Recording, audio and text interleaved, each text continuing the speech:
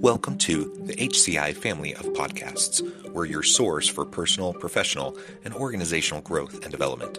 We share our own original research, explore industry trends, and interview executives and thought leaders from across the globe. Join us for practitioner-oriented content around all things leadership, HR, talent management, organizational development, and change management. Maximize your personal and organizational potential with the HCI family of podcasts.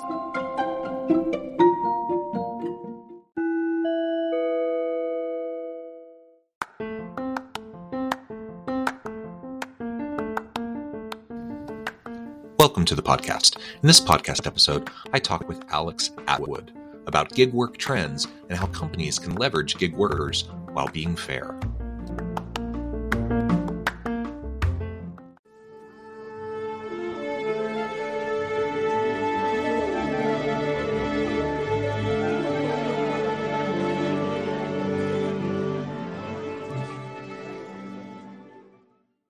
Alex Atwood, welcome to the conversation today. It's a pleasure to be here, John. Thank you for inviting me. Yeah, it is a pleasure. You're joining us from the Orlando area. I'm south of Salt Lake City in Utah. And today we're going to be talking about gig work trends and how companies can leverage gig workers while being fair to them.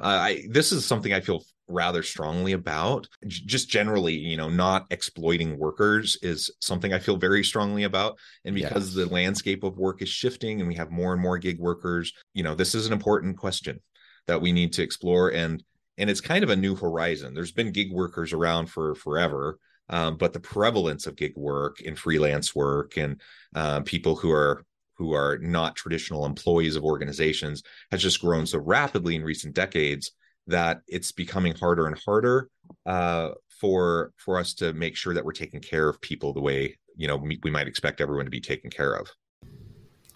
As we get started, I wanted to share Alex's bio with everybody. Alex Atwood has more than 20 years of experience as a serial entrepreneur, helming 4 startups in the hospitality and staffing space. He has fostered skills, efficient teams, and as founder and CEO of SaniStaff, co-founder of Gravy Work, CEO of PSG Inc., and CEO of the Hospitality Training Institute. He has served more than 8,000 satisfied customers across staffing and hospitality and serves as an angel investor in firms that help to build a better world. What a tremendous background. Alex, a real pleasure having you. Now let's dive on in to this conversation. Yeah, this is an industry. Well, now it goes by gig work, right? But the idea of temporary staffing of temps has been around since the industrial age, right? When their companies needed a workforce that was malleable, and more importantly, when people wanted to enter the workforce, one of the options they had was taking temporary jobs. And these jobs served as an on-ramp to people to be able to get, careers going for themselves. And it also always served as a way for companies to be able to mitigate all types of things like cyclical adjustments in their, in a particular market capacity, or for manufacturing. There's just such a need to be able to ramp up and ramp down as needed. So it really was a win-win situation. You have people that want to be able to get into the workforce. You want to have another on-ramp. The temporary staffing industry a lot of the times gave the opportunity for companies to try people out before they actually, take a full-time permanent job. And it gives the same option for the person taking the job. So I think what's happened is, as technology has started to evolve and people have started to have literally in the palm of their hand the ability to make money on demand, it's now turned into a gig economy. Not to say that the temporary staffing industry still isn't alive and well, but they're sort of melding together a bit. And so my background specifically comes from years in the temporary staffing industry, not just myself, but my parents go all the way back to the early 1970s, specifically in industrial staffing. My father had a staffing agency that he started with my mother. My grandfather, when he came from the old country, started a staffing agency. And so almost everyone in my family had that. And, it's not too surprising that I worked as a temp when I was a high school student. And so I was pretty familiar with, what it meant to take temporary or gig jobs before there was really before there was an internet, right? I mean, I'm really dating Mm. myself now, um, so I have a familiarity to the value of this type of work that I think now has just become more prevalent. It's now the gig economy. And now, you don't necessarily need to go to an interview. You don't necessarily need to do any of that. You need a phone. You may need a car, maybe not. And really just the ability to show up and put forth your best effort. And you could, essentially become your own business. And that's quite different than how things used to be. But at the same time, the value is still there. So when you ask, how do companies, how valuable is the gig economy, and how do we ensure that people who are working in this particular economy as, sort of temporary workforce, how do we ensure that they're treated fairly? Well, I'll say we ensure that in the same way that we ensure that all people that work are treated fairly. As company leaders, how do we treat our vendors fairly, right? How do we Yeah. treat those contractors that have worked for us for years fairly, whether they're in IT or whether they're in hardware, whatever. Really, empathy and human communication, treating others fairly, both through compensation and all of that sort of whole ecosystem. I don't think just lies with employee-employer relationship. I think now, especially when you have a gig economy, it permeates everywhere throughout your business. Yeah, I think so.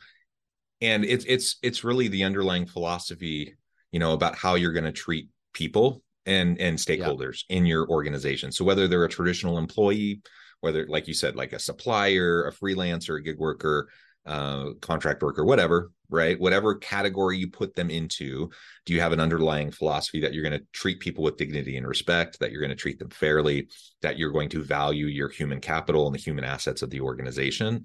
And that's an important question. And I think, one of the reasons why organizations have really leaned into gig work, just like workers have, like, millennial and Gen Z individuals are disproportionately, more so than other earlier generations, opting for gig work. They like the flexibility, they like the autonomy and all of that. So certainly from the worker side, there's some pull that direction, but from the employer side, there's definitely pull that direction because they save on benefits costs and some of the other things associated with having people who are traditional employees of the organization. And so if you're starting from a place of how do we save labor costs, in part we do that by having more part-time employees, we have more freelance or contract employees or contract workers rather, so that we can cut back on certain costs. I think that doesn't necessarily mean then that you're going to jump to, I'm going to take advantage in every way I possibly can, these gig workers, but it's also not that far of a step that direction unless you're careful. So we have to stay true to like what our core values as an organization are. If we value people, if we value our employees, let's remember that we also need to be valuing our gig workers, our contract workers, our suppliers, everyone who's in the ecosystem of our organization. All the people involved need to be treated fairly. One of the things that's super interesting to me is just seeing how this is playing out in both the court of public opinion and actual courts. So, for example, in California, just recently, there was a pretty high profile case where essentially you have some of these rideshare apps where the drivers are saying, hey, we're employees, we're treated as gig workers, we don't have benefits, we don't have protections, we don't have any of these things that traditional employees have, but we're, for all extents and purposes, like treated like employees. We have the expectations of employees, etc. And so it goes to court, and essentially, California, which tends to have more progressive liberal employment laws, still sided with the companies. And so it's super interesting to see how this will continue to evolve. I think we're just at the tip of the iceberg here, and it's because it's just so new. Like the prevalence of this is so new that I suspect in the next 5 to 10 years that we're going to see more and more discussion around this, and probably some public policy and even some legal decisions, if not flat out legislation around how we approach gig workers. I'm wondering if you have any thoughts around the gig economy employment law kind of landscape and how that might be hurting gig workers, what might need to change there in order to level the playing field a little bit. Yeah, well, there's a couple of things. Traditionally, gig workers, whether they're temporary employees and independent contractors, any of that, they usually command somewhat of a higher premium pay rate than their counterparts that are permanent employees or full-time employees. And now I say this specifically in the staffing industry, specifically focusing on more of the blue collar, more of the industrial types of roles that I've staffed for many, many years. And the reason is because frankly, they don't have the benefits. They don't have the same commitment a lot of the times to a particular job. They're there to and use, they have the skills necessary for that particular role. They're there to execute that role, and they may do it for as short as a day or as long as a month or so, and then they move on. So the idea is that while they may not enjoy the same benefits as maybe a counterpart that is a full-time employee working there, they are enjoying somewhat of a higher rate, somewhat of a higher pay rate. So what happens with that, to sort of address one of the points you just made, is a lot of the times, and I don't see it as much anymore, but it used to be so prevalent back in the early 2000s, and frankly, as little as 5 years ago, as little as behind the pandemic, that when temporary employees would come in, when gig workers would come in, whether it's project-based, whether it's based on some sort of cyclical, seasonal need, they were treated as like cattle, honestly. And and a lot of the times, hey, they're temps, you don't have to treat them any certain way, cut them early. Hey, they're really expensive. And bifurcating the full-time employees from those temporary employees. And a lot of the times, some of the people that would work at a particular job site would see some contractors coming in, and inevitably they'd maybe discover that those folks were getting a couple of dollars more per hour, and there'd be some dissension there, and that would turn into something that wasn't necessarily productive, wasn't necessarily healthy in the workplace. What I think I've found now, and I've been actually working on this for years, how do we somehow give some sort of benefit, some sort of access to healthcare to those who are working in different companies, different jobs, particularly, potentially different roles, which is extremely difficult for a staffing company or a gig economy company that's primary driver is to be able to accommodate the needs of multiple companies across multiple industries. And when companies are extremely price sensitive, as they always are, they're not always, willing to necessarily pay a premium for staff coming in because, hey, they happen to have insurance, right? They're not necessarily, happy to do that. So you find yourself in a position where, okay, how do we begin to really treat our employees, and my company Gravy Work would have all of its, and my background as a in the staffing industry has always been W-2 employees. That's just kind of the way it ran. How is it that we can provide some sort of benefits and still be able to be feasible as a company, right? How do we somehow include these benefits into a margin that already is sort of slim, specifically in the industrial side of things? And so what we find is, well, there's different programs, especially these days, where they have benefits programs that are lower cost, but they still give access to some healthcare options that are, sort of premium. Those are coming out now. There's also really what I've done is where, as much as we can, we want to be able to provide access to actually healthcare benefits. What I've done is always provided access to other sorts of benefits. So whether it's skills training, I founded something called the Hospitality Training Institute to be able to give government-funded skills training, to be able to up-level people, not in just their technical skills, but soft skills. It could be anything from, being able to be an empathetic listener, being able to improve on their English, ESL, things like that, to where, okay, it's something that is absolutely a win-win. People are learning to be able to earn more for themselves, provide a better living for themselves and their family. And hey, how can we just kind of continue to take care of them, in times of need? How can we form a community around our workforce, even though they're gig workers. And for me specifically, that doesn't just translate to a group of potentially transient workers. It should absolutely translate to a more permanent, stable workforce. Like, how do you build a community within your teams? How do you do that? And if you can do it for a gig economy platform, if you can do it for a group of workers that are working in different locations, potentially doing different roles at different pay rates every day, then you can absolutely do it in all sorts of companies. And that's sort of what we put together. So how we do that is, finding ways for people to actually connect in person with each other.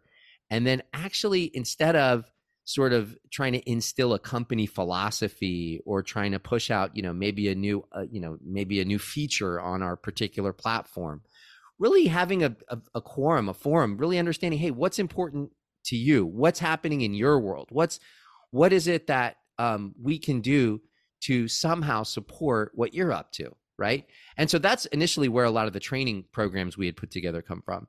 And that's where I think, and there are different healthcare, companies, especially startups happening now that really want to address this problem. But that's where the creativity comes in. You sort of listen to what's happening in the workforce's lives, what their needs are, and then you start to find solutions to those things. And building community, I think, is really key there. And the good news is, I think leaders and companies in corporate America are starting to wake up to this, specifically after the pandemic, which has decimated the hospitality industry and other industries, which just needed those service level, devoted employees. They just realized that, hey, employees are not just some commodity. These people have needs, and guess what? Profits are healthy when you have people that are healthy and happy to be there, and you retain more people. So it's all of like the basics of running a good company come with devising ways to be able to build community around your workforce, be them gig workers or full-time, quote unquote permanent employees. Although I don't know exactly what a permanent employee, I don't think there's anything permanent necessarily in employment, but yeah. Yeah. Well, and I like how you frame it as your workforce. Because a lot of times we talk about our employees, and then you have these other categories. Oh, the contract workers, the freelance gig worker, people. And you're right. In a lot of organizations, they're treated differently, very differently. And so, like, let's start to wrap our mind around our workforce. And then that includes everybody. That includes all the different categories. And so, if I'm running a project and I have some people who are on my staff who are like traditional employees, but I also have some contract people, maybe distributed people from other parts of the world, whatever. If I'm trying, like you said, try to build community, try to make community a sense of belonging. When you do that, it raises the level of output from everybody. You're going to have better stuff. You're going to have better projects, better solutions. You're going to innovate and create more. People are just going to be more motivated. They're going to be more productive. All of the good positive outcomes, that we talk about in treating your employees well for employee engagement and such, it applies to freelance and gig workers and contract workers just the same. And a lot of times it is those contingent workers that feel totally disconnected from the organization. And so then you're dealing as a manager, as a leader, if you're not fostering that community, you're going to be dealing with trying to get production out of people that don't feel any real commitment, investment, or loyalty to what you're trying to do. And of course that's what we want. We want everyone to be committed and loyal. And whether we have designated people, as freelance gig workers, or perhaps that's what they prefer. Maybe they don't want to be a traditional employee. They want to be, work on a project basis. They want to be a gig worker. Fine, but let's still keep that interaction in a similar way where we just treat everyone in our workforce as part of the team. Team members. We don't have to think differently about people from the different groups they might come from. I agree. And, this brings to mind something recently. I've been doing a lot of traveling. And so as such, I've been taking lots of rideshare Yeah. types of, trips, and, jumping on lots of shuttles, whether they're rental car shuttles or, airport shuttles or what have you. And one thing I noticed, actually recently, just a couple days ago, I got into a ride share, and the person who was driving, an independent contractor, right, a gig Yeah. worker. Um, when I got in, he had like hand wipes in the back. He had bottles of water. He asked if the smell was okay. I asked if there a particular type of music I wanted to listen to. And so he really took pride in his car and what he was doing. Um, and I took notice of that. And this is a gig worker, but ultimately he's representing that rideshare company to a great degree, right? And then I was dropped off at the airport, or what have you. I think I had to get on an airport shuttle, and then I jumped on an airport shuttle, and the airport shuttle driver just seemed angry. Like, he didn't seem like he wanted to be there. And I remember I was standing there, and he kind of like shuffled through the front, and I said, "Hey, am I going to, gate whatever?" And he was like, "I don't know, I think so. See you later." And so at the end of the day, look, I mean, we're all human beings. These are all human beings, right? And some really take pride in a service they're delivering, and they take pride in themselves, maybe. And then others might be feeling as though they're working for a monolith. They might be, their voice doesn't matter, or maybe just a bad day, and who cares? This is kind of what I do. This stuff shows up, whether it's gig worker, whether it's employee, right? It really is starting to really understand. I mean, what I think is, you really just have to build a connection with the people that are working, that are there. Like what is it? Maybe that shuttle driver maybe truly did have a bad day, and this was just, this was a one-off for him. Or maybe he just, maybe that job isn't what he's necessarily looking for anymore. Maybe there's something else he could potentially do, and he just feels stuck. I don't know, right? But at the end of the day, it's up to the employer, or up to the company that is hiring, or that the platform that the individuals are working on, to be able to build that bridge. And that's just going to provide a better experience for that person, and for whoever's using that service or that product, right? And it's not easy, but it really does take leadership to be open to that, and to do something differently. Like, how do we actually connect with our workers outside of, the pay per hour, or the transaction that worker happens to be performing. And companies aren't used to doing that. And so I think though, that specifically with Gen Z and moving forward, I think more people, just realize they have more options, and they want their companies to be aligned with their values, or they want their companies to understand them a little bit more. I think that's just something that's happening in sort of the zeitgeist. So companies have to evolve, or I think they're going to just not be able to connect with their workers. And that's just the way it is. Yeah. And you are in danger of falling into irrelevance in the labor market, right? Totally. We have a tight labor market. We have skills gaps, particularly in STEM fields and healthcare. Like, there's a variety of places where we just don't have enough people who have the skills necessary. And if you have good people that work with your organization, whether they're a traditional employee, a contingent worker of whatever shape or size, and they're good, you can't afford to lose them. You got to treat them as part of the team, and you want them to continue to contribute to your organization, because people have options. We need to make sure that we lean into this so we stay relevant in the labor force, so that we can have the people that will help us do good, cool stuff to take to the market. And ultimately, coming back to where we started, I mean, just treating everyone with dignity and respect, treating people fairly. If that's a core value, and I do believe most leaders, most organizations, espouse that, at least as an aspirational goal, that they want to do that. And so if we truly believe that, let's just remember that that does extend to the contingent workforce, those people that work with us, for us, maybe on a project basis as gig workers, that we still need to make sure that we're treating them well also. Yeah. Alex, I agree. Yeah, great. It has been a real pleasure. I note the time and I need to let you go. But before we wrap things up for today, I just wanted to give you a chance to share with the audience how they can connect with you, find out more about your work, your team, and then give us a final word on the topic for today. Yeah, absolutely. So to connect with me, you can My name is Alex Atwood. You can search my name. My website's alexatwood.co. So that's ALEXAT1TWOOD.co.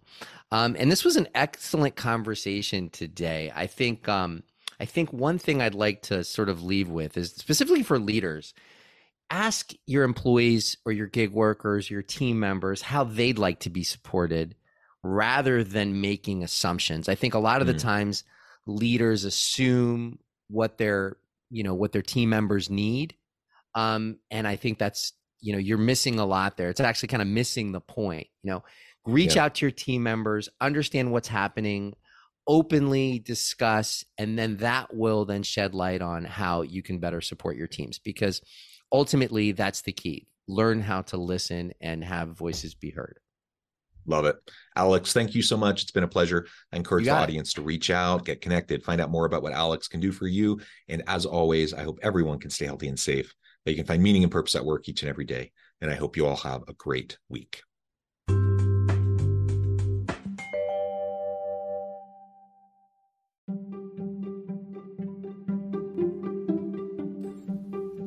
Thanks for joining us for this episode of the podcast. We hope you stay healthy and safe, and please join us again soon.